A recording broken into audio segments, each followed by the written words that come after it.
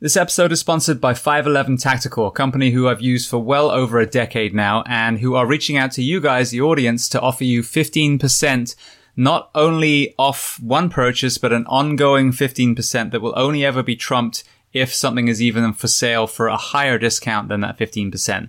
I'm going to give you that discount code in just a moment, but I want to talk about another product and showcase that, and that is the AMP, which is the All Missions Pack. So what they've done with this, they've taken an extremely comfortable backpack, hiking quality with some incredible webbing and straps to really even out that load. But they've added what they call the gear set. I think this is extremely pertinent for us because we are jack of all trades, master of none. And we're not just a firefighter or a police officer. You're a father, you're an athlete, you're a hiker, you're a gun owner, whatever it is that you use. And so each of these sets can be added to the pack or taken off. So for me personally, I have the Shove It kit, which allows me to put in brush gear and actually slide my helmet in there if I deploy on a brush fire. There is a med pouch, which I think doubles very well for a wash bag. Again, I snap it on if I go to the station, and then I can remove it for the next 2 days when I don't need it. So it allows you to have one backpack that's extremely versatile. There's also an element where if you do have weapons, or you're going to the range, you can have a short barrel rifle in there. There's a concealed carry pocket. So extremely versatile all around one specific backpack. So the discount code for this and anything else on their site is SHIELD15, SHIELD15. And as I said, that will get you a discount over and over again if you go to www.511tactical.com. Welcome, guys, to episode 283 of Behind the Shield podcast. As always, my name's James Gearing, and this week I am absolutely honored to bring on the show two members of the UK Special Forces, Stas and Jay. So Jay was former SAS, with Stas working with the SBS, and this conversation really highlights a topic that we've talked about a lot, which is transitioning out of the military, out of the first responder community. So Stas, with his co-founder Louis, formed Through Dark, bringing Jay on as the director, and basically took all their experiences working in extreme conditions in special operations and applying it to creating clothing that can endure all levels. So an incredible conversation, as I'm sure you can imagine. Their deployment stories are fascinating, and also the entrepreneurial side is extremely fascinating, as well as the mindset transitioning from one to the other. Before we get to that interview, like I always say, please take a moment, go to whichever app you're listening to this on, subscribe to the show, leave feedback, and then most importantly, leave a 5-star rating. The more 5-star ratings we get, the more visible we are, the more people discover a podcast like this and get to learn from almost 300 guests that we've had on so far. And then also take your social media, word of mouth, email, use it as training. This is a free library for every single ear hole on this crazy planet that we live in, and share these episodes. The more people we get this to, the more people are going to be able to enrich their lives. So with that being said, I introduce to you Stas and Jay. Enjoy.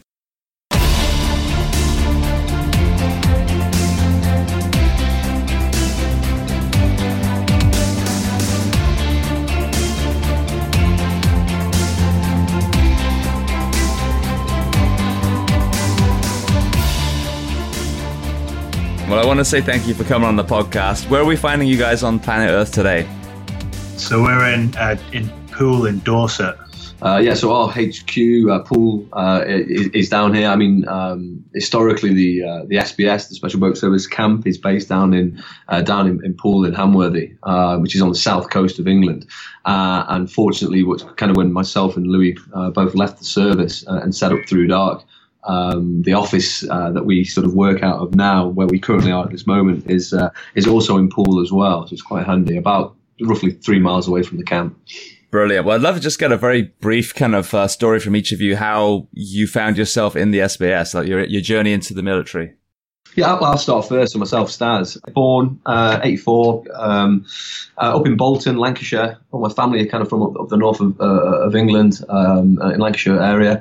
Around about, I think I was about 9 or 10 years old. My parents split up. I moved to Nottingham then with my brother. The rest of my kind of family stayed up in Wigan. From that time, and moving on from 9 to sort of ages up towards 11, I was kind of finding my feet, moving into a new area, new school, all this good stuff. And I kind of had my first kind of slap in the face, really, through life. My mother passed away quite suddenly, really. And I was around about, the age of 11. My brother was 13. Now we were kind of left in Nottingham with a stepfather, which we kind of really didn't like, didn't get on with. Things were quite strained at that time in terms of the relationship. So from there, my grandparents, my mother's parents, moved down from Wigan to Nottingham, and kind of me and my brother then moved in, and they kind of raised us from there moving forward. Again, carried on with school. At that moment in time, I was kind of just transitioning into sort of secondary school. Cracked on through school, no real major issues, not very academic, certainly sort of swayed towards the more physical and sport aspect side of things, as generally our guys tend to do. Playing quite a high level of football, representing like the county, affiliated to professional sports clubs as well, football clubs. And then I was kind of representing the British colleges, played for England schoolboys. Then I was linked to kind of Premier League teams as well. And right at the time when I kind of should have been concentrating, I was off with my friends back in Nottingham and kind of riding motocross as well, and racing around, and kind of did myself a mischief, if you will, on my knee that required me to go for kind of a knee surgery right at the sort of pinnacle time of becoming, well, hopefully, looking towards getting a professional contract with the team, which everything was kind of looking great for me. So that was a bit of a slap in the face as well at that stage. And then from there, I kind of completed college, moved into a gym, worked within a local kind of gym for a while. And then I was kind of like just, thinking, what am I doing? Where do I want to be? I kind of felt like I had more to give. I always kind of wanted more challenge, and I had this kind of little fire burning in my belly. So I probably a few issues as well, and a bit of anger looking back from some kind of the cards that I'd been dealt. So I thought, well, I need to get away from the area as well. So let's look at military options, which is for me was quite unfamiliar territory, really, because there was no external pressure in terms of family or friends or anybody else that had a history of being within the military. So I just kind of went over to the Armed Forces Career Centre in Nottingham and asked them kind of, being kind of young and naive, really, just asking them which the hardest course was. And it, at the time, I think it was a Royal Marine guy that was in the office, kind of pulled me to one side and, obviously sang the praises for the Royal Marines, and then obviously the paras as well. From there, it was a case of picking one of those. I picked the Royal Marines, and then I just kind of went through that process there, and it kind of gave me a bit of focus and something to kind of look towards and something to aim towards that I'd not had for a long time, since kind of finishing the football and not being around sort of people in that environment. I kind of thrived on that environment as well. So from there, went through that process, passed the medicals, and then off I went to sort of Royal Marines kind of training. And then, from there, straight through, passed Royal Marines training first time as an original in my troop. I was awarded the King's Badge for being the kind of best recruit, and then got the physical training medal as well. So I kind of found my calling in terms of, I'd taken to it quite well. From there, kind of joined the Royal Marines, 40 Commando, straight out on operations, July 06 on Op Herrick 6. Came back, joined Fleet Protection Group up in Scotland. Then I completed my Royal Marines sniper course. Again, just trying to always kind of look for more things to do, more challenges. And completing the Royal Marines sniper course, arguably probably one of the hardest courses you could do within the British military. I then sort of was loaded onto a joint UK Special Forces selection in 2008, really. Yeah. Brilliant. Now, just a quick question. Without getting too personal, you mentioned about, your mother passing away. I'm sorry to hear that. And then, being left with your stepdad. Do you think there was an element of feeling kind of vulnerable when you were in that position, and then that feeding you into a career where you were a protector then? Maybe, absolutely. I think generally from what I hear and read and speak to everybody from our kind of circles, I think there's usually a catalyst. Something happens. It's usually a little bit of trauma or adversity or something that, people always say, why do you always kind of push yourself? Why are you always, beasting yourself all the time, whether it's, from a fitness point of view or whatever, or career wise, I think there is always something, an element that kind of, and everybody's different. It affects people differently, but I kind of used it as a Probably my coping mechanism was to just go out and, and try and use that kind of anger. I sort of felt like I'd been dealt a bad card there, but, it's life, shit happens, and I think as, the older you get and the more that you understand, that this is a part of life and you don't always get the roll of the dice, then I think it does kind of shape who you are. It kind of forms your belief, your mental sort of attitude. And I think that's quite a big factor, really. Yeah, I mean, that's something that I've seen. A lot of people, some people on here have been, had really bad childhood trauma, like, abuse and all kinds of stuff. And that seems to be a common denominator with the military and then with the first responder professions. Yeah. Right. Well, then, Jay, same question for you, your entry in. Yeah, it's probably quite a similar story. I'm from the north of England originally. It's fair to say we're both from probably working class backgrounds. And then it was probably, during school that I realized that school didn't really satisfy me, or I had no interest in the subjects that were being taught, which is kind of weird now because at the age of 36, I've probably got more interest in history and geography and all those subjects than I did when I was, 13, 14. But kind of, didn't enjoy the being indoors aspect of school. And then left school, went to college. Again, enjoyed playing sport in college, but didn't enjoy the kind of indoors, staring at a computer screen kind of aspect of it. And yeah, it was kind of similar to Stas. I was like looking at options in the military and, the kind of aspects of the military as in you go away, you're part of a team or a brotherhood, a family, essentially. You go away, you do all this so-called exciting stuff. You travel the world, and you do that with your family. That kind of appealed to me. So at the time, I went to join the Royal Marines, and I walked in the careers office, and the guy behind the counter said that I had to do 15 pull-ups. I was 16 years old and I couldn't do 15 pull-ups. I could probably do about 2. So at the time, I walked across the road and walked into the Army careers office and asked him what was the hardest thing to do, or what was the best infantry unit in the Army at that time. And it was the parachute regiment. So I applied for the parachute regiment, had no idea what I was getting myself into. I was into fitness, but not like massively into fitness so much as what I am now. Like I'd go out running, maybe hit the gym once or twice a week, probably drank too much alcohol, all that kind of stuff that a 17-year-old boy does. But yeah, I went up to do the parachute regiment course and P company and passed that and enjoyed it and enjoyed being part of a team and, that family ship that you get when you all go through some sort of stressful scenario or situation. And then I went to 3 Para. It was a year and a half later, we deployed out to Afghanistan, 2006, obviously involved in a lot of heavy fighting. It was the first time that the British military had gone into, or the British military bar the special forces that had gone into Afghanistan, especially exposed to so much fighting that we were exposed to. And I enjoyed it. I enjoyed, the so-called adrenaline rush, or, being part of that team and going out on operations. And it was, it really appealed to me. The simplicity of war. Came back from that, and then we deployed 2 years later in 2008. Similar kind of operation, but we weren't involved in as much combat as we were in 2006. And towards the end of it, I was kind of thinking, I wanted to progress further. I wanted to, go on more operations, see more things, be involved in better training, get better kit, all that kind of stuff.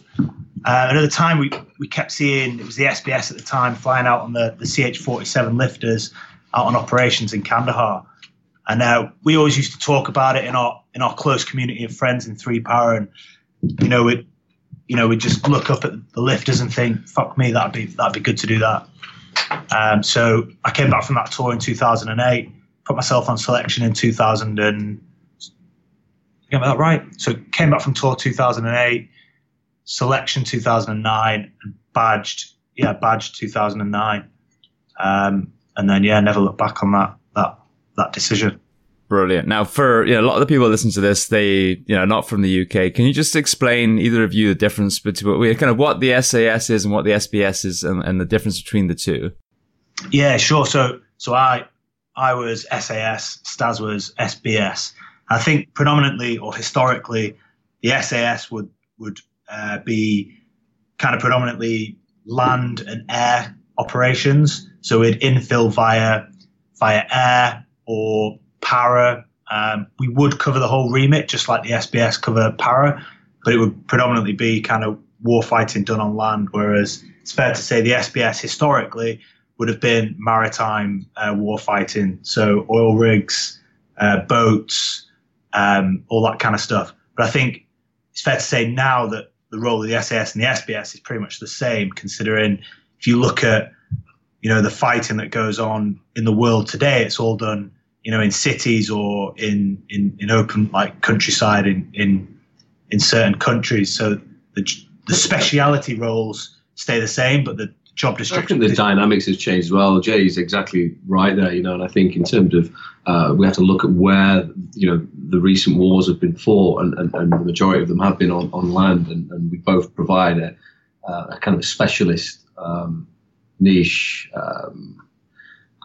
I think function really is the right word, but I think working together and towards that sort of common goal, I think has been I think probably since the Falklands that people sort of saw working in unison together, Marines, Paras, SAS, SBS working alongside each other. And I think moving forward now into Afghanistan particularly, I think each specific unit was given a kind of an area to work within or around the globe, and they kind of concentrate and dial in on that area, whether it's traditionally it was SAS were working in Iraq, and ourselves the SBS were predominantly working in Afghanistan from about 2000 onwards, and I think there's been a bit of crossover there as well throughout the times. But yeah, I think in terms of skill set, and again, moving back slightly, the selection process was completely separate as well. So you'd kind of, you couldn't volunteer yourself. You was kind of put forward for selection through the Royal Marines, which was then the natural feeder into the SBS, and then same for the Paras feeding into the SAS. And then I think it was in around 2005, I think, I want to say, when they kind of united the clans, if you will, and it all came under one kind of umbrella, United Kingdom Special Forces, UKSF, and that kind of covered the SAS, the SBS, and a few other units as well, the SRR, and everybody, just to kind of pull everything together. And then it moved into joint, Special Forces selection. So you were kind of mixed directing staff on the course, and mixed students as well from all backgrounds, all kind of, and then at the end, before that, you would kind of place down your preference in terms of which unit you would like to go to. And again, just I think historically and generally, people that were from a Royal Marines background would tend to sort of favour towards the SBS, and anybody sort of Army infantry would tend to sort of favour towards the SAS. But you can absolutely go for whichever one you preferred, really. And lads choose different options, usually depending upon if they know people from each regiment, or geographically, Hereford, the SAS are based up in Hereford, kind of up towards Wales, sort of the Midlands there. So again, that would be a factor on people as to which unit they would go for. Right. Well, another question for both of you. So obviously SAS, SBS is, the pinnacle for, a soldier or member of the military. And therefore, like you said, you had a selection. What was it physically and mentally that got you guys through where so many others weren't able to? Too stupid to pull myself off, probably. I think it's probably that, though. It is really, yeah. I think and obviously not stupid, but I mean, I think your why has to be bigger than any reason for you to pull yourself off. Being on these courses, it's physically very demanding, clearly, But I think obviously everyone keeps going. I think it's not a surprise anymore, a secret anymore, but everybody understands that it is more of a mental game than it is physical. Yeah, clearly you have to be physically very strong and fit and robust is probably one of the main things. But I think, having that mental aptitude to kind of not give in, that kind of stubborn attitude and for me, my reason for being there, I had nothing else to go back to. My for me to pull off that course, it was kind of why am I pulling myself off this course? I've got, I didn't have anything nicer to go back to. And I think that's a real big determining factor for a lot of guys. I think, I for me, it would have been returning back to Scotland, back up to the Fleet Protection Group. And one was the fear of failure for me is massive. I couldn't bring myself to pick up that phone and ring, my family or my loved ones and say, do you know what? It's too hard. I've pulled myself off. I could always suck up a bit of hurt, in the short term for the long term gain. I knew that. And, I did selection a little bit. I think I was about 21 years old. So, still wet behind the ears, still young, still inexperienced, but I'd experienced a little bit of stuff, a few years within the Royal Marines. But I was just stubborn, I think. What about you, Jay? Yeah, very similar. And I say too stupid to pull myself off. But I guess it goes down to similar to what Stas says. It's like, I knew that if I did pull myself off, what I'd be going back to. And I knew that I wanted to be in the SAS. And it's, the selection's a course. And I've never been on a course in the military or anywhere in my life where I've just all of a sudden pulled myself off for no reason. So it would have taken a massive intervention to pull me off that course, whether it's injury or failure. Yeah. And it's, I've kind of took that to everything in life, regardless of what I've done. It's that same mindset. It's understanding where you've come from and not wanting to go back, and understanding where you can go and moving forward to that. Right. So what I'd love to explore as well is what we have here in the US, and I'm sure it probably mirrors the UK as well. And I've heard this from numerous members of Special Forces here. You got the Green Berets, the Navy SEALs, all the associated branches. What separated them, aside from obviously selection and, capability of the men and women that are in them, is the environment they're in. So now all of a sudden they're getting the best equipment. They're getting, trainers and nutritionists and all these other areas to make them thrive, as an operator.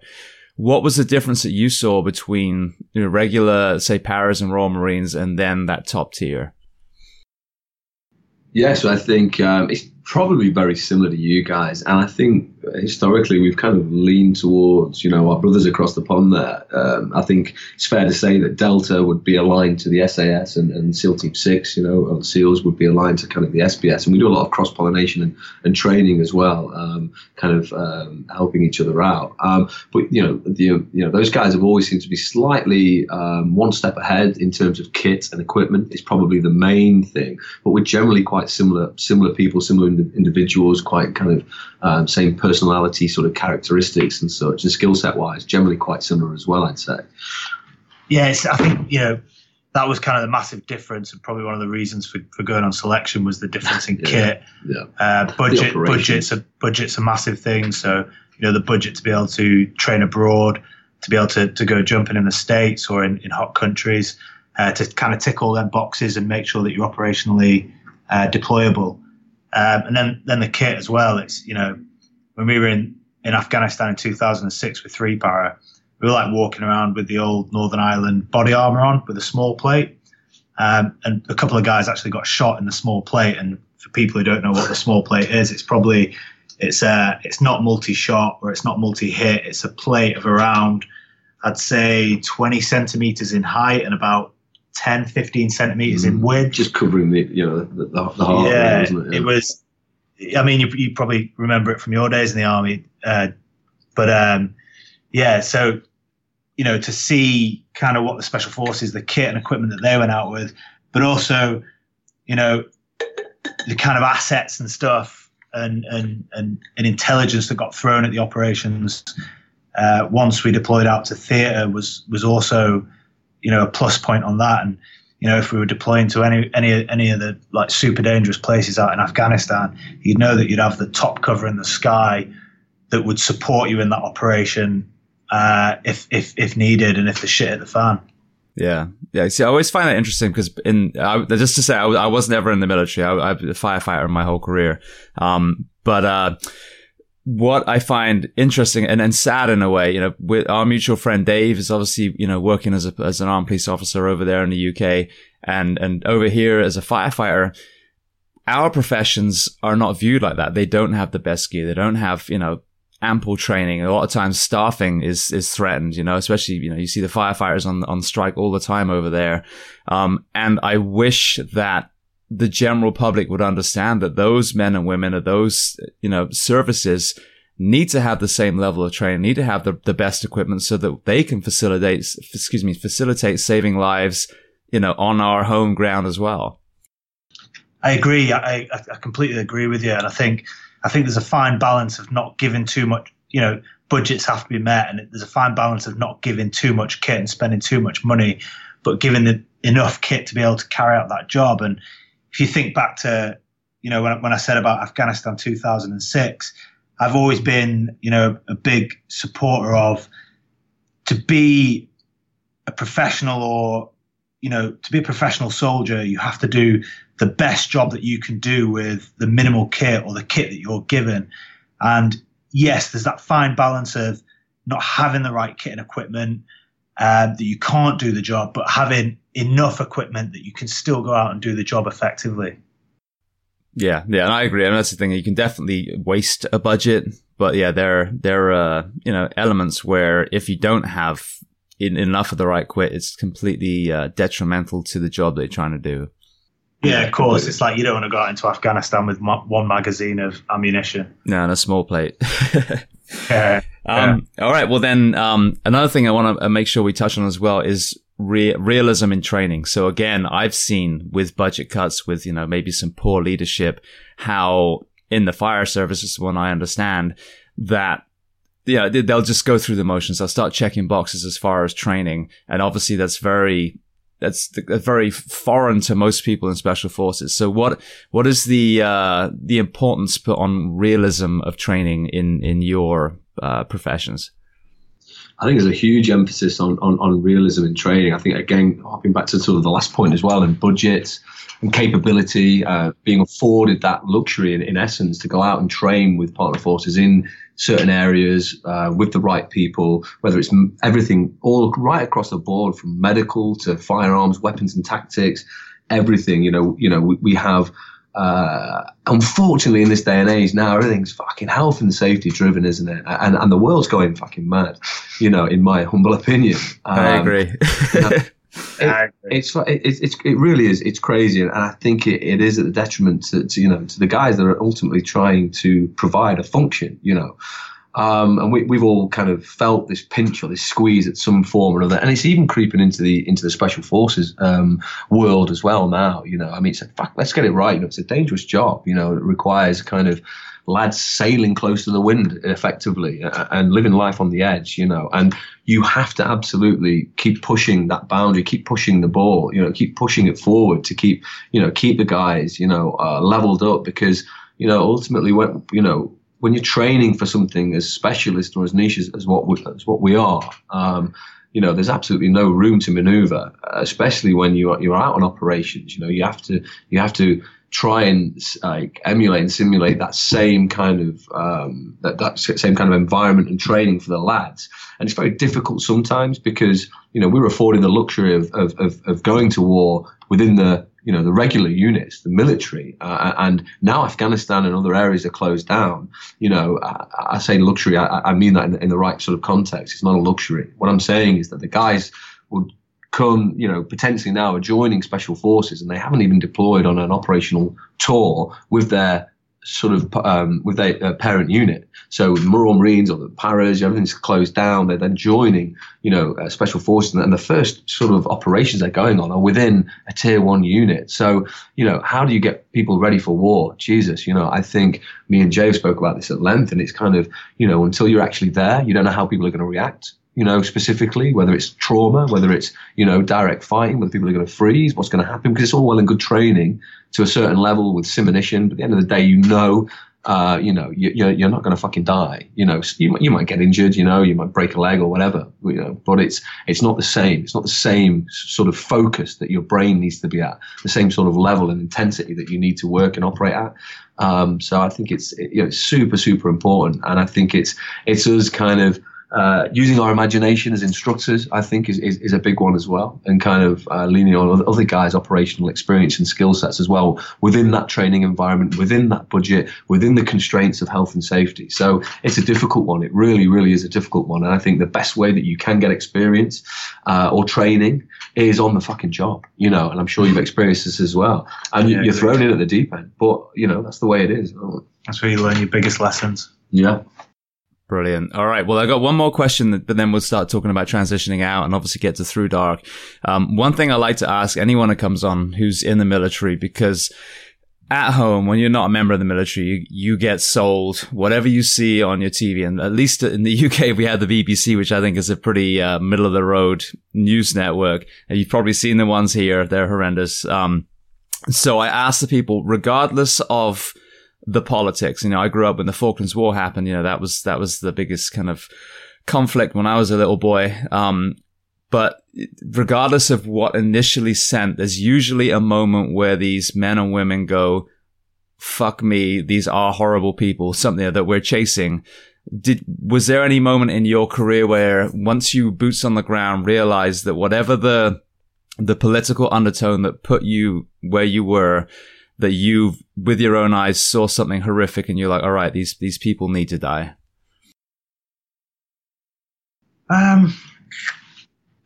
Not so, personally for me, yes and no.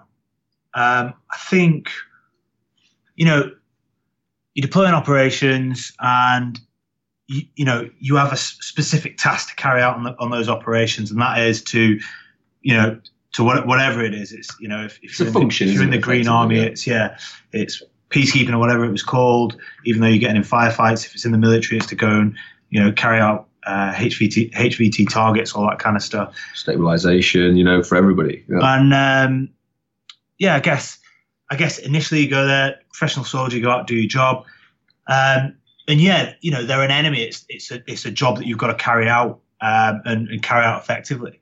I think it's a difficult one, James, to answer without tying yourself up too much in terms of, internally and externally and that thought process that you go through. I think the difference, between a lot of our guys, and I don't want to say this and sound detrimental towards anybody else, but, we're a thinking man soldier. We we don't just go blindly running into war and charge, follow me, let's go. We're not about that. We're always thinking about why we're there. What are we doing? What function? All this sort of stuff harping back to mission success. What is mission success? But how does this lead into everything else and the geopolicies, everything that's layered up? It's not just a quick sort of factor of let's go on and hey, listen, look, these are fucking bad guys. Look at this bad guy over here. He's trying to shoot at me. Oh, fucking right he is. Yeah, I'm trying to shoot at him. That's the realities, the stark realities of war. I never really had a feeling of us against them. I always, in some ways, respected everybody. That at the end of the day, we're in their back garden. So there's always a level of respect there. And I don't think, of course, there's always cowardly acts. There's cowardly acts on all, fronts. We're cowardly in some respect for using, all the technology that are at our disposal. And you could argue that that's the only way that these guys can fight. A bigger beast like us, is to use sort of guerrilla tactics, guerrilla warfare, use, improvised explosive devices, let's be honest about this here. Would I do the same in their position? Yeah, absolutely, you would. Because you're protecting your fatherland, you're protecting your family, you're protecting, your brothers next to you. It's this is what it's all about. There's times and there's examples. We could give you numerous examples of things that from the outside looking in with no context added, from people sat in their armchair or in their car listening, or think that's monstrous. I can't believe it's barbaric. How have they done this? Why are they doing this? But they have to have context layered over the top of that. There's people using children as over there as knowing that you wouldn't shoot them because they're holding children, and people will go, wow, fuck, that's horrendous, but that desperate people, will do desperate things, in desperate situations. So I think we absolutely have to look at that with context, and I always do. I'm not too, I'm not too close-minded to think, geez, these guys were all barbaric. Look at them. Yeah, they are behind, in some respects, and but it's kind of, let's be all open to the idea that we are fed, certain information through certain media platforms, and it's up to us how we think and digest information. I think that's what kind of separates, the thinkers from people that are potentially just kind of looking for an option or an excuse to provide a function. It's probably, in the short sort of scale, yeah. Yeah, I completely agree with what Stas is saying about that level of respect for the enemy. And, I think you've got to have that level of respect. And like Stas was saying, it's like if you were in their shoes, you'd be doing exactly the same. I think once you lose respect for the enemy and start seeing them as some sort of piece of meat or some monstrous kind of barbaric person, then as soon as you lose that respect, it's like, that's where you start making mistakes and people will die on your side. And it's not always about taking lives and there's a lot of bravado bullshit that knocks around with people that beat their chests and, I'm doing this for the flag, I'm doing it for the country, I'm doing it, and yeah, we are. We'll protect our own. And I'm fucking, I'm proud of where I'm from, I'm proud to be British, and everything that goes with that. I absolutely am. But I think it's far too easy to sometimes jump on a bandwagon and kind of create this kind of mystery that, we're fighting the demons, the devil over there. It ultimately usually isn't the case. It's people just, they've never seen or heard of anything of us before and just kind of protecting their interests as well. Yeah, well, I really appreciate the perspective. I do, and I agree with you. There's two things that I always hear from people. One is usually, some sort of, like you said, some sort of horrendous thing they witness, whether it's pushing, gay men off a roof or throwing acid on women or whatever. But then the other side is how striking it is that the people in whatever country they're fighting in are exactly the same as the families in the UK, as the families in America, where most of them are there trying to, feed their kids. The kids are knocking a soccer ball around, football around, and so the normality of most of the country as well. And that kind of paradox between the two.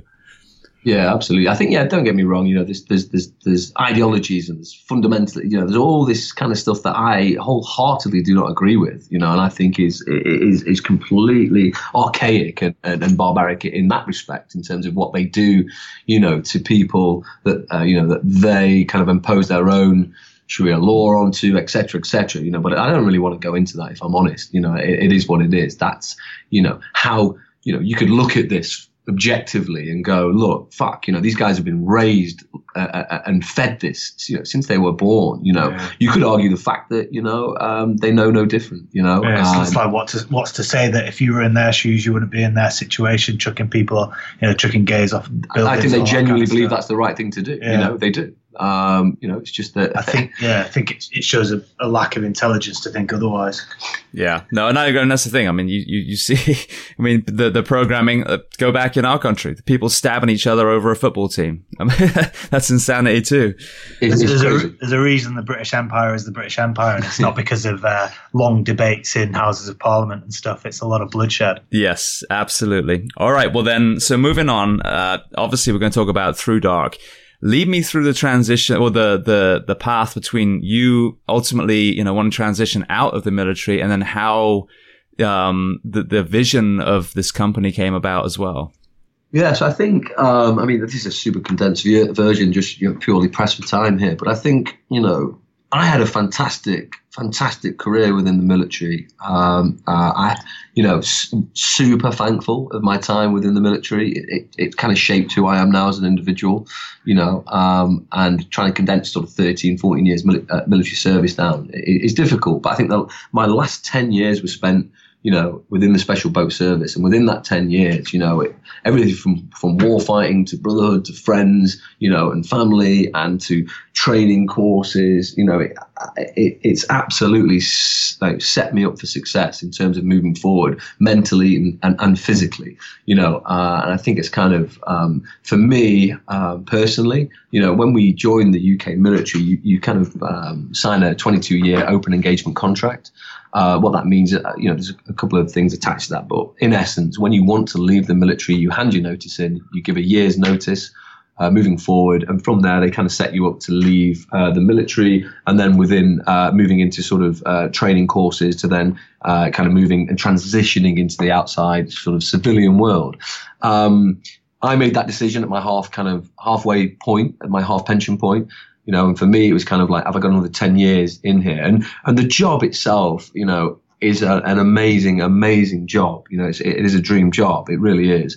But it's a super selfish job as well, you know, and it takes its strain and its toll on families, on relationships. You know, I was married. It kind of it created a massive tension and a divide within my first sort of marriage, you know, and it is a selfish job, you know, and you're kind of on the train, you're moving, you kind of don't see what damage or effect it's having for other people that are surrounded, you know, back here. So I think at that point it was a case of, right, you know, I'm ready to leave. I think I ticked pretty much all the boxes I wanted to tick within Special Forces. You know, I left as a sergeant, as a senior, I'd done all these courses, you know, I'd like to think quite well respected, you know, and I was ready to leave and turn the page and kind of move forward and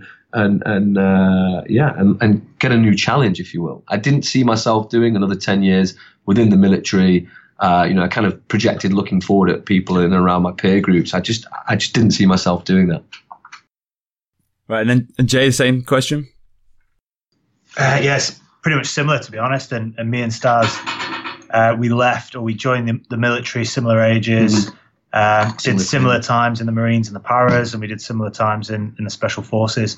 And I think it's probably similar reasons to why we got out. I was quite fortunate during my SF career to go over to Germany and train to be a mountain guide, a military mountain guide. And I guess it was during that time I kind of looked around and I spent a lot of time in the mountains. And I would say that it kind of changed my view on what was important to me. And coming back from that, you know, going back into the, not so much the rigmarole, but kind of the routine of the military SF world. It kind of planted some ideas in my head of what I wanted to do in my life and climb more mountains and kind of, you know, be able to work with people that I want to work with and be more in control of my life as opposed to the military being in control of my life. And like Stas said, you know, an extremely fortunate career, which I'm, you know, really grateful for.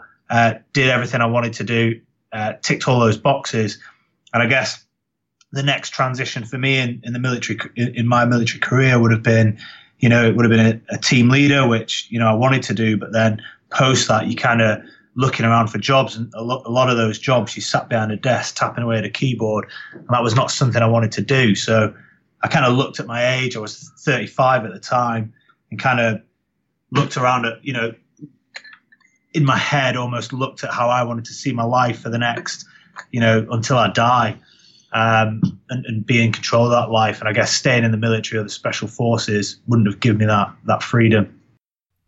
Brilliant. So then what about the inception of Through Dark? I know, as you said, you did a lot of mountaineering, and so I'm sure the awareness of good equipment versus shitty equipment was probably pretty glaring. Yeah. I think it's obviously it's probably a good point to mention Louis as well. Louis, one of the other co-founders of Through Dark. Louis, me and him have been kind of best friends for the best part of 15 years. Both served together in the Royal Marines, the same unit. Selection, very similar time. Both in the special boat service together as well. And again, sort of similar time, similar career sort of path. Louis, unfortunately, can't make it here today. He's over in Italy pulling up fabrics. Sends his regards. But I think for us, Louis was kind of, you know, we're all teetering on this point and on this edge there. Like Jay said, he had his reasons, I had my reasons, and it was kind of right. Okay, let's look at this in more detail as we do plan this and prepare to leave.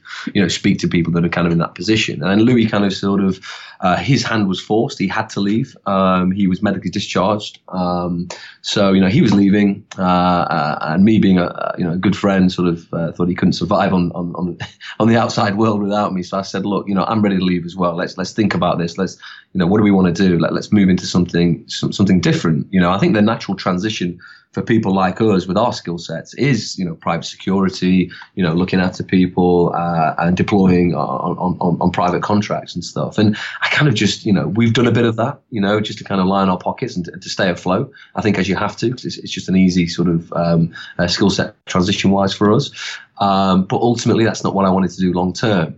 And with the integration of the SAS and the SBS, you kind of work alongside each other operationally, and you also train with each other as well. So at the time, we were doing a joint UK counterterrorism exercise. Fortunately, my squadron was kind of paired with Jay's squadron. I've been friends with Jay and known of Jay for quite a while. And it was on this sort of, on this course, we kind of got talking. I was like, look, Jay, we've always been kind of quite aligned and quite similar sort of personalities and always got on really well. And it was a case of, look, me and Louis are looking at sort of exit stage left there. We're looking at leaving. We'd love to have you on board. We've got an idea. Is this something of interest to you? And I think, from there, it's kind of that seed. Jay already had his own seed sort of planted. I won't speak for him, but that just kind of helped. Maybe that to sort of add a little bit of more weight to that. Yeah, definitely. It was definitely a good opportunity for me at that time to join the Through Dark team. It obviously wasn't Through Dark at that point. It was an inception, but then grew into Through Dark. Yeah, so I think the actual inception of Through Dark was myself and Louis jumping out in America and Blythe, doing kind of parachute training out there. And we were kind of jumping, looking, like you said, going back to your original point about kit and equipment, we are afforded the best kit and equipment in the world, but, we'd always be super critical. We'd always be pulling and playing. And a lot of the times guys are bastardizing, for want of a better word, their own kit and kind of making it better or trying to making it fit for purpose. A lot of the stuff off the shelf stuff especially was kind of, not made specifically for our job roles or for the guys specifically on the ground. So at that stage, we were jumping out. A bit of kit was failing and bits and pieces and basic stuff, really, like pocket placement, zips, all this sort of stuff. We were kind of looking at in a bit more detail. And, at this point, it was kind of, do we think we could make kit or equipment better and more fit for purpose for the operators and in general for other people as well? So from there, we kind of started looking at it in more detail, flew back home, and we started working out of my front room, of all things. And then sort of set this up, started looking into stuff, into business, into trademarks, and then speaking to Jay and obviously kind of now leaning on Jay's background as well, heavily in terms of mountaineering, kind of if he had any ideas and thoughts, which he did.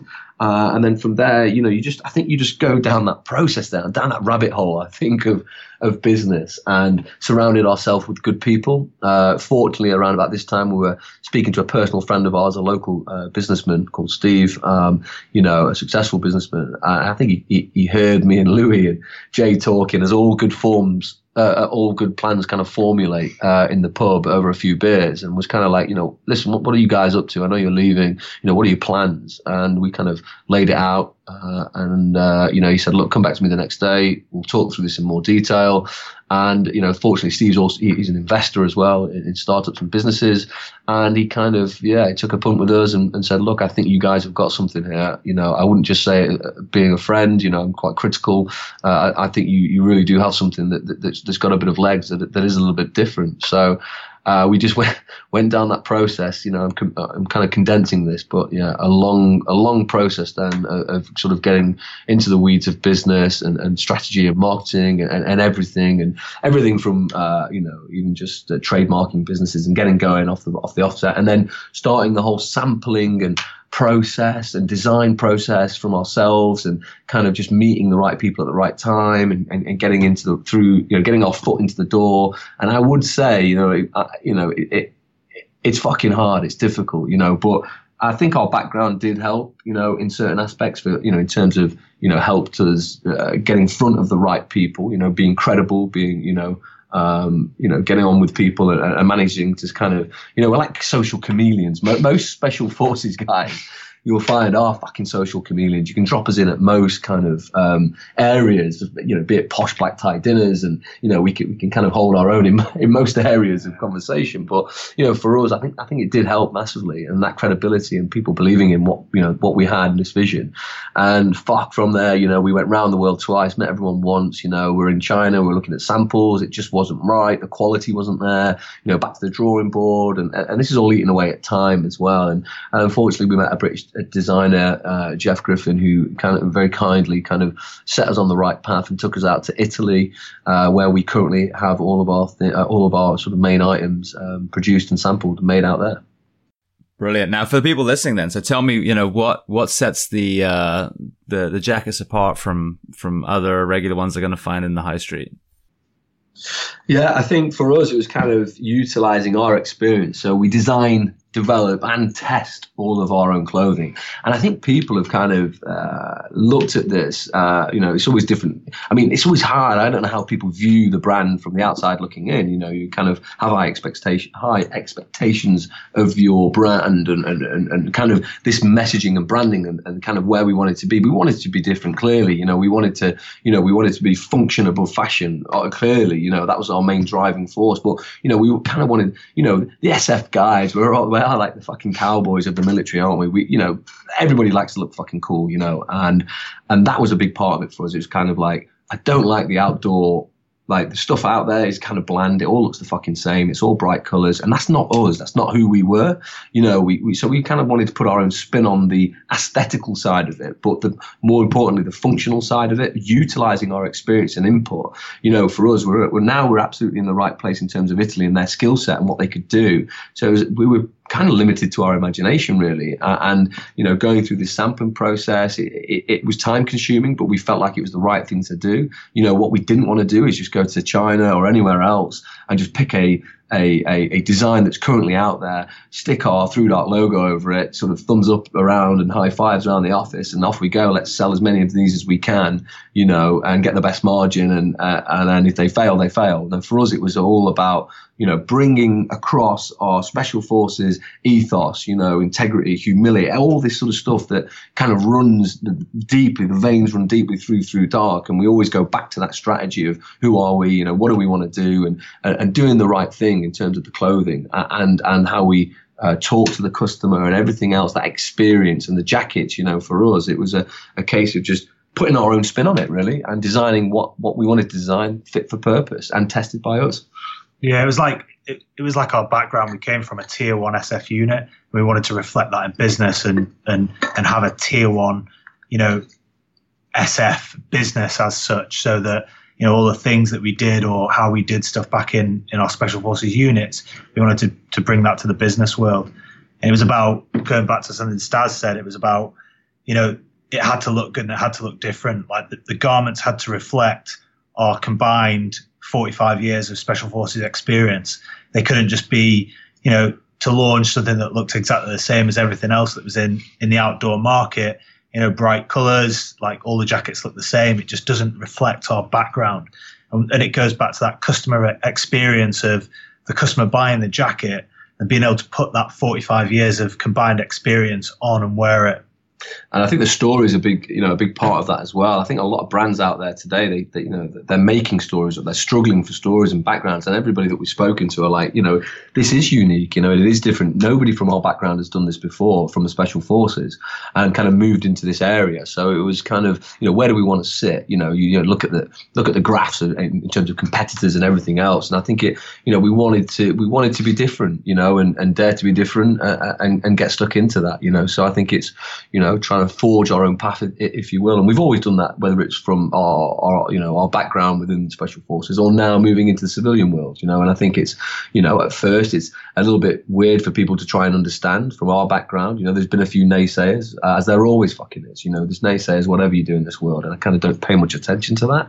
But I think it's, for us, it just felt right. It felt true. And at the end of the day, we do have this experience and this unique background. So let's lean on that and let's put it into, we're passionate about this and passionate about the clothing, and and we just thought we could push this into a different area of expertise in clothing. I think that's why people, we've got a great following and a strong customer base, that people have returning customer base as well, that kind of, once they get it and they feel the quality of the garments as well from Italy, and they kind of believe in that sort of Through Dark ethos and everything else that goes with it. They understand that they buy the product and they buy into the brand, and it is different, and they can't, and that's kind of where we wanted to be. Brilliant. Well, I know you do expeditions as well, but I want to focus on one specific person.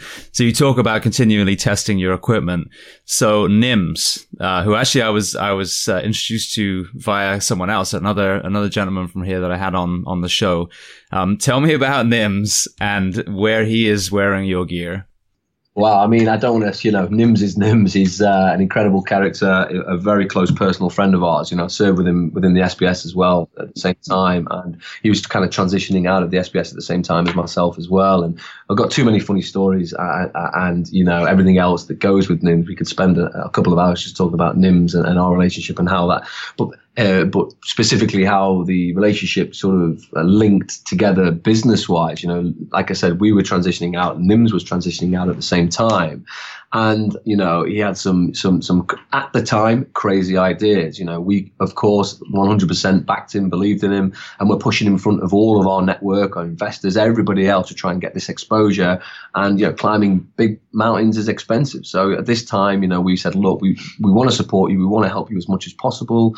Let's try and use our reach, our network to fund Project Possible, and for those that don't know, Project Possible was to climb, was Nims's, idea to climb all the 14 8,000 meter peaks in 7 months, the previous record being 8 years. So, just shaving a little bit of time off there, James. But I think, for us, it was kind of, we can directly support him through clothing, and testing and developing kit and equipment. So, we went straight in at the top and started designing a fully bespoke, made to measure down summit suit, the summit suits that the guys wear, to obviously summit these big mountains. The original idea for the summit suit actually came from another guy, Harry Buddha-McGar, who served in the Gurkhas in the British military and was a double above the knee amputee. And Harry came to us through friends and said, look, himself, an accomplished mountaineer, and he was going for some pretty audacious records as well, in terms of being the first double above the knee amputee to climb Everest. That was stalled at the time that we were going through a process with him due to the Nepalese government. Anyway, we started, he came to us and approached and said, look, there's no companies out here that I'm reaching out to that are getting back that want to help me out in terms of bespoke clothing, summit suits, considering, his issues with his prosthetic legs and etc.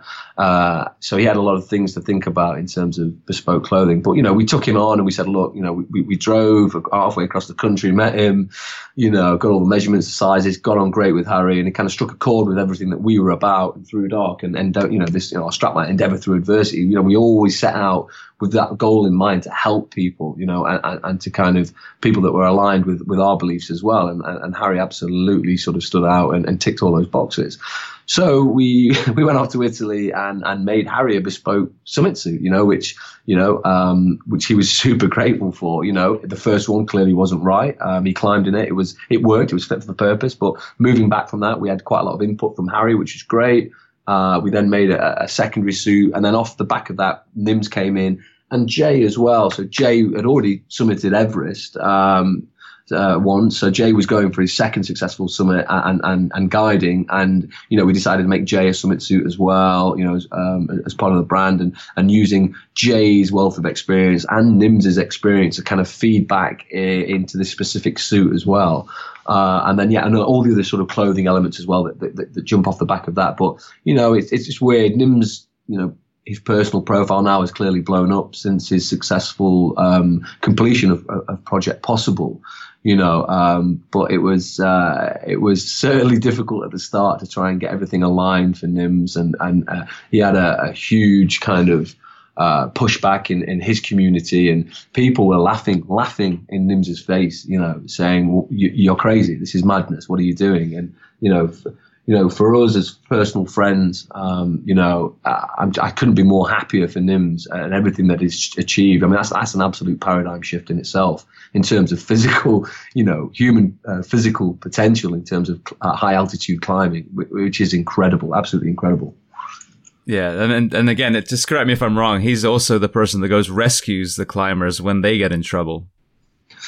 Yeah, so Nims, this is, I think his first rescue was on his Everest sort of descent. So he'd climbed Everest. He was making his way back down, and came across a climber that was kind of left, if you will. I mean, that's the kind of it's the unwritten rule, isn't it? Really, if you can't manage yourself above a certain area, then unfortunately, it puts too many other people in danger and risk the whole team trying to rescue people. But Nims kind of, being from our background, special forces, decided to try and drag this the lady down, which he successfully did to the highest point where they could get a helo extraction, which is incredible. Almost killed himself in the process as well, but got flown down, and kind of at the time was still serving within the SBS, so kind of had to sort of move backwards into the shadows, if you will, and kind of not take any praise for that. And then, on his recent trip with Project Possible, again, I'm not sure which one of the, he was up, I think. Yeah, I can't remember which one it was. I wouldn't want to say just in case I got it wrong. We'll probably get it wrong, James. It was a big mountain. He might have been Kenyan Jungle. Again, I came across another guy. He successfully summited, came down, and heard about this team that were in trouble, and very quickly sorted out his own rescue, including helicopters and a lot of planning and prep, and again putting himself in danger again, and his team. And I'll let Nims kind of spin that himself. I don't want to take any of his glory there, but it was absolutely incredible. And then I think people then realised, because he'd left the military now, and his profile was growing and growing, and this was all live for people to see. And Nims is he has his own unique style as well, personally, and professionally. So, I think for people to come out and say, fuck, this is, again, he's doing things completely different, and a lot of respect and kudos, to Nims for what he's achieved. I mean, I doff my cap, to the man. His success, he's out climbing Aconcagua now, and his success rate for that, I think he had 23 climbers, he got 22 to the summit. So it's fair to say that if you're climbing with Nims, you've more chance of success than climbing with the majority of the other companies. And I think a lot of this comes from his background as well within special forces. I think he wasn't super experienced in the mountains. He's quite new to high altitude climbing. Obviously, he took to it quite well. There's a common myth there that people think, well, he's Nepalese, clearly he can climb, but he was actually born and raised at sea level, in a Nepalese village. So, clearly there must be some, anatomical sort of advantages. I think it's been proven. Who knows? But let's not try and take away anything from what the man's achieved there. It's absolutely incredible. And I think one of the main reasons he doesn't climb, he also gets a little bit of stick from other people as well. That, I don't know, people just clutch at straws, don't they? Just trying to brighten, make their own candle brighter by putting other people's out, which I hate. But yeah, I think people saying, why are you climbing with oxygen and all this kind of good stuff. But I think, in Nims's own words, he absolutely wouldn't have been able to rescue, the people that he has rescued off the mountain if he wasn't using or wearing or, carrying oxygen, supplemented oxygen, because, this is then handed over to the patient while Nims, cracks on with the rescue. Yeah, no, it's incredible. Like I said, I've been connected with him. I'd still love to get him on the show. So, he sounds like an amazing human being. And like you said, every time someone's doing something great, people like to pull them down because they don't want to rise up and do something great too. They want to pull these people down to their level. It's life change. But I think what was pertinent for us in particular, and through Dark in particular, was it was a year to date that we launched, and we had within 24 hours of each other, we had Nims stood on the highest point in the world, on Everest, in our summit suit, and he took that now world renowned famous picture of the queue. And then literally 24 hours, Jay was following and was also stood on the top of Everest wearing our bespoke summit suit. And for us as a startup company, that was kind of a moment where because we'd been so busy and ingrained and concentrated on Through Dark, it was a moment for to sort of stand back and reflect and go, fuck, we've actually come quite far here in 12 months, 12 months from nothing, from having, not even a sample, to now having 2 bespoke summit suits on the top of Everest, with being, Nims, wearing it and flying the flag, and Jay as well. It was, it's quite incredible for us, really. And, I think that's, again, leaning back to what Jay was saying about our background and leaning heavily on planning and prepping, in terms of business. I think there's a lot of transferable skills from us into business. And I think that's generally what we do. We just kind of, we just turn our hand to most things. It's the whole a jack of all, master of none. I think that's kind of one of our specialities, isn't it? Yeah. Yeah, well, I think that just, I'm glad that we told the Nim story because it highlights, again, the quality of your gear. And so many of the jackets that you're going to find in the high street, those companies can't say, our gear went up Everest, So obviously they're going to be a little bit more money than, Top Man. but people, we get a lot of that as well. And and it's not generally people's fault. I don't blame people. You only know what you know, but we always say, the bitterness of poor quality remains long after, the low price is forgotten.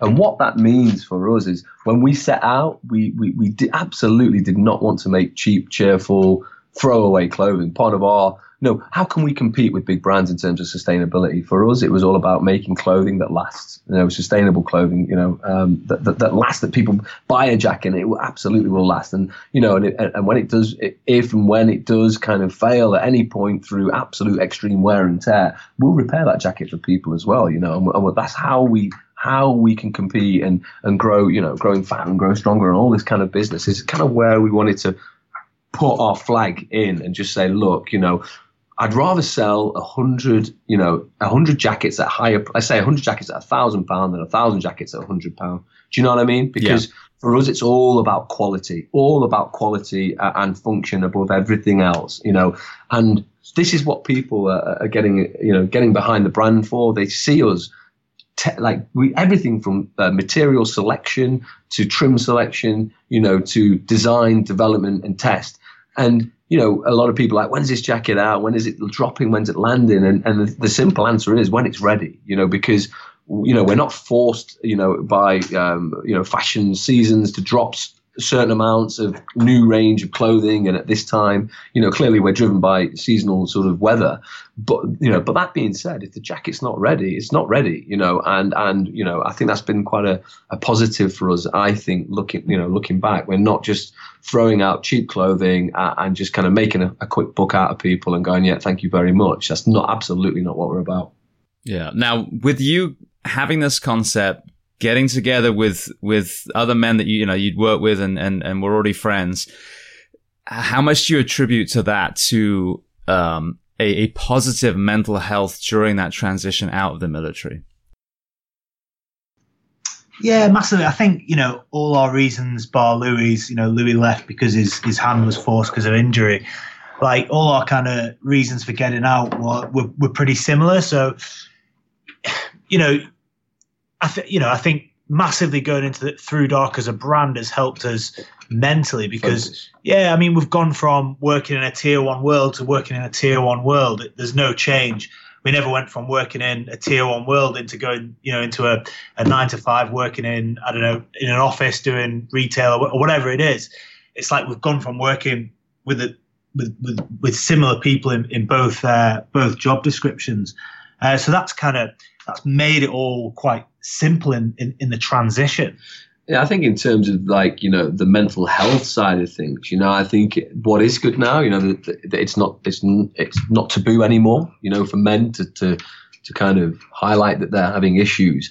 And as far as I can see, or as far as I'm aware, this affects everybody. This affects military guys. It affects first responders. It affects people that work in super high pressure environments within the city, traders, all these people are also highlighted of having problems. And I think the issue doesn't lie with what we used to do or what we've experienced. The experience is the part of that, but I think it's not so much. Let's not put the label on this. PTSD now it's out there, and thankfully so as well. There's a lot of research and development and people moving forward, maps and everybody else, and all these people looking at different ways of kind of countering this now. And now that people are open to the suggestion, there's other alternatives and methods to sort of treat and diagnose and treat people. So, for me, I think it's the mental aspect of leaving. It's the fear of the unknown, isn't it? Of leaving that comfort blanket of everything that you're good at. And I guess for me personally, one of my biggest problems was,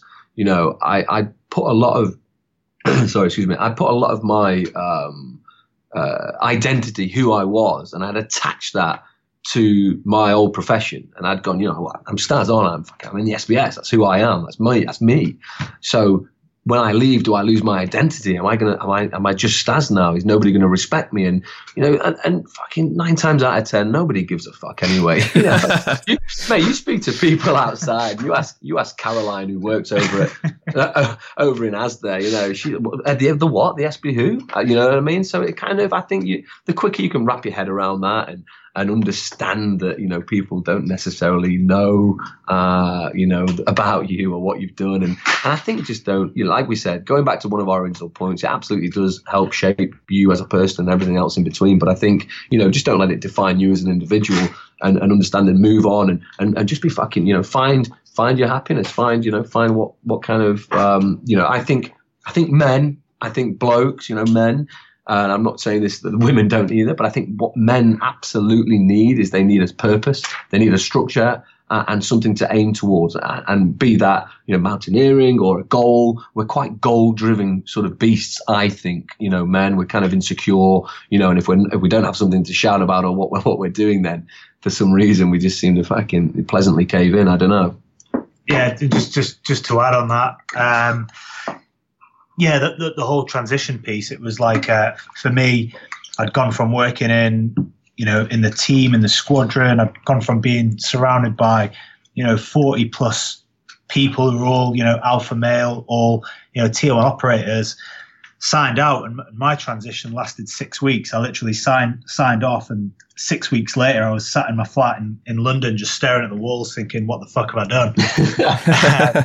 It's a big contrast from going from that to kind of just going fuck, and constantly speaking daily with Staz and Louis, but at the time Through Dark was still an idea or a thought, and it was like bloody hell, we've committed, we've committed a lot here to it, and we've took this massive chance. And don't get me wrong, there were some nights where I was up, I couldn't sleep, and all that stuff, and the worry, and it goes back to what Staz was saying. It was in my head, it was like, right, stop all this nonsense. It's like, right, where do you want your life to go? What do you want to do? Right, I want to climb more mountains. I want to do this. I want to work with people I want to work with. I want to, help grow this or be part of growing this brand into what it is. It's a tier 1, clothing brand. And it was going back to that and just understanding that and knowing that internally in myself. Yeah, it was like, right, well, it doesn't matter if I'm sat in this flat staring at these 4 walls. It's like, this is the start of it. What do I need to do to get like, to that point? It was exactly the same as my military career. It was like, I thought the same when I left and joined the Paras. It was like, fuck, what am I doing? But then, after 14 years, I was leaving the SAS sergeant, and it's like, I hope, and I'm pretty sure we can guarantee that in 14 years we can look back at this and think something similar. And I think for us, James, as well, that we were leaving of our own accord here. We'd made that conscious decision to leave, the SBS and SAS respectively. But I think I looked at it in this respect. I was like, look, this is my decision. I'm leaving, right? And, if it all goes tits up, I say all goes tits up, like if the business and thing doesn't work out, I'm not too proud to turn back. I didn't burn any bridges back there. Turn back to work and say, hey, listen, can I rejoin? And what I always thought of it in this respect, that my worst case is somebody's best case. All those guys joining selection, running through selection process right now, all they want to do is get by. So all they want to do is be in the SAS or the SBS. They can't think of anything else other than that. It consumes you when you're on selection.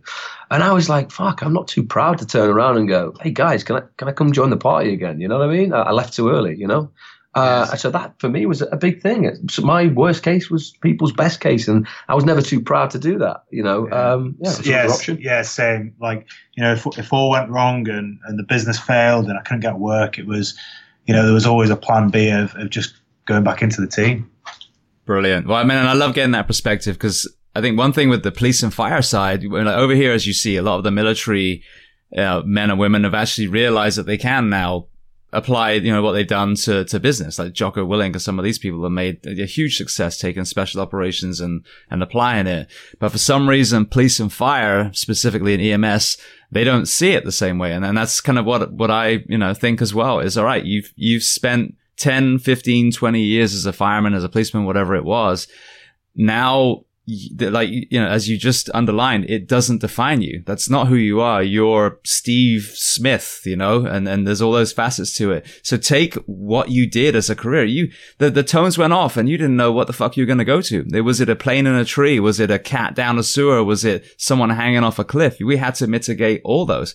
So take those skills and figure out what else would make you happy applying all that knowledge in another area of this giant rock that's spinning through the universe. Yeah, totally. And that whole process, you know, whether you're at EMS, whether you're fire, whether you're military, that whole process of going into those stressful scenarios gives you more growth and wisdom than sat in an office typing on a keyboard. Yes, you will pick up knowledge and skill sat in an office typing on a keyboard, but the kind of growth, wisdom, and outlook that you gain from, example, going to war or going to battle, personally for me is far greater. Absolutely. All right. Well, I got one very quick question because I know we're short on time, and I want to make sure that we underline where everyone can find Through Dark. But with the violence that we're seeing in the UK, obviously there's an array of weapons being used over there. You know, Dave, our mutual friend, is on the front line. Just from your perspective, being British and being, you know, tier one, what is your view on the solutions to some of the violence that we're seeing over there at the moment? That's a very, very difficult question to answer. And I think if anybody had the answer to that, it would already be solved. It's kind of, I think personally for me, I you know, it's a very difficult question because it probably all comes down to how much money we can throw at it, basically. I think for me personally, I'd like to, you know, I think, you know, throw some more money at it. I think give more responsibility to police, whether it's like more police to carry, for example, tasers, or, you know, a different look on. I think you could look at different parts of crime, couldn't you, as well? I mean, what are we trying to do here? Specifically, you know, violence against other people, you know, set aside on a larger scale. Let's talk, you know, maybe impoverished or rundown areas. You know, this is the same, whether it's the UK or the US or whatever. You know, everybody's got, you know, their ghettos or whatever you want to call them. You know, they're sort of harder areas. And I think, what do? You know, do you throw more money into that, into housing, into benefits? You know, the drug problem's always there as well. How do you combat that? Because, you know, that is a problem within itself. Like, you know, left of arc from using it, and then right of arc from the people that are supplying it. So then you have your own wars on both ends, on the left of arc and the right of arc, and everyone in between. And, you know, at the end of the day, there's, like, history teaches us a lot, doesn't it? You know, let's keep looking back at history, and there's always bad people out there. There will always be bad people willing to do, you know, bad things to good people. And, you know, as long as we keep moving forward, I think that's going to happen. All we can do is keep highlighting and helping each other and kind of looking into it. There isn't an answer to that question, James, unfortunately, because, you know, there's people with far bigger brains than me and Jay combined, probably, you know, that are already looking into this and looking for solutions. And, you know, I think what is evident at the minute for the UK in particular is, you know, it's been highlighted in the news. It's sort of knife crime and everything like this. There's fear, but to be honest, I think a lot of it's media driven, media focused as well. You know, it's kind of proportionally, you know, looking at things as well, and looking at it subjectively and objectively. There's all sorts of different avenues you could run down here and look at things with different opinions. I think the UK has always been under attack from some sort of terrorist organisation. Whether it was, you know, the IRA back in 80s, 90s, 70s, or, you know, now it's kind of more the Muslim extremist attack. Personally, I think, you know, the police and the first responders and the military are doing a great job at dealing with that. You know, it's very difficult to stop a guy who's sellotape knives to his hand and is running around a busy area in London stabbing people. Yeah, it's like, you know, I think the police are doing an awesome job at trying to contain it. I think the security services are. And I think, you know, yeah, you could throw more money at it. You know, it'd be nice to see, you know, more money thrown at training, more money thrown at facilities, up in that kind of, you know, the numbers in the police force and the first responders, and, you know, up in their wages and all that kind of stuff. But like Stas has already mentioned, there's people sat there already thinking about this stuff, and there's a reason that it's not happened, and it's probably due to finance or money going into other stuff. But I think there's also the other option as well with how people kind of perceive what's happening in terms of the general public. And I think what we have usually, historically been quite good at, the Brits, is having a stiff upper lip and just going, we won't let this kind of change, our outlook or how we go about our daily business. Look at the London Bridge, the recent attacks there, and the next day it doesn't stop people from going out. It will never stop people from carrying on and doing, and helping each other and moving forward. I think, the same happened. It brings people closer together, if anything else. Like looking historically again at the world wars, it created a cohesion of people, with the same mindset of, look, you can't, yes, you can attack and you can do bits and pieces, but you won't defeat the masses or who we are or what we stand for as a people. Yeah, no, it made me very, very proud watching the response to 7/7, and like you said, everyone was like, fuck you, and they went back to work, got on the buses, got on the tubes. Yeah, Brilliant. Because you stop doing that, they're kind of won, haven't they, Yeah, well, that's what they want. But yeah, and then it's interesting because I think you're right, there's definitely fear-mongering way more here. I mean, our sensationalism in the journalist side is nauseating. But then I've had like the gentleman that spearheaded the decriminalization of drugs in Portugal and the success they had there. I've had a Norwegian prison guard, and they do the prison's completely different there. And I agree with you on the systemic side. When we've been doing it a certain way for 100 years and it's clearly not working in those areas, maybe we should throw money at that as well and say, okay, maybe we're doing this wrong. Maybe Switzerland or Portugal or Norway, there's a reason why they're so successful, and we should start using some of their ideas. Yeah, absolutely. Yeah, I completely agree. Brilliant. All right. Well, I've got to let you go, but let's make sure everyone knows where they can find you guys on social media and reach out to you, and then where they can find Through Dark. Yeah. Okay. Yeah. Thanks for your time, James, and everybody else. I think, hit us up on throughdark.com for the website, and then it's the usual handles social media wise. Everything's just Through Dark or Through Dark Official. Just check us out. We're on mainly Instagram, but we are on Facebook and Twitter. Yeah. Brilliant. And then that's THRUDARK. That's correct. Yeah. Perfect. All right. Well, I just want to say thank you so much. Sorry for the confusion at the beginning of the day. But I really, really appreciate you being so generous, and your perspective is definitely very unique. And I thank you for taking the time to reach out to the audience. Cheers, James. Thank you for having us on.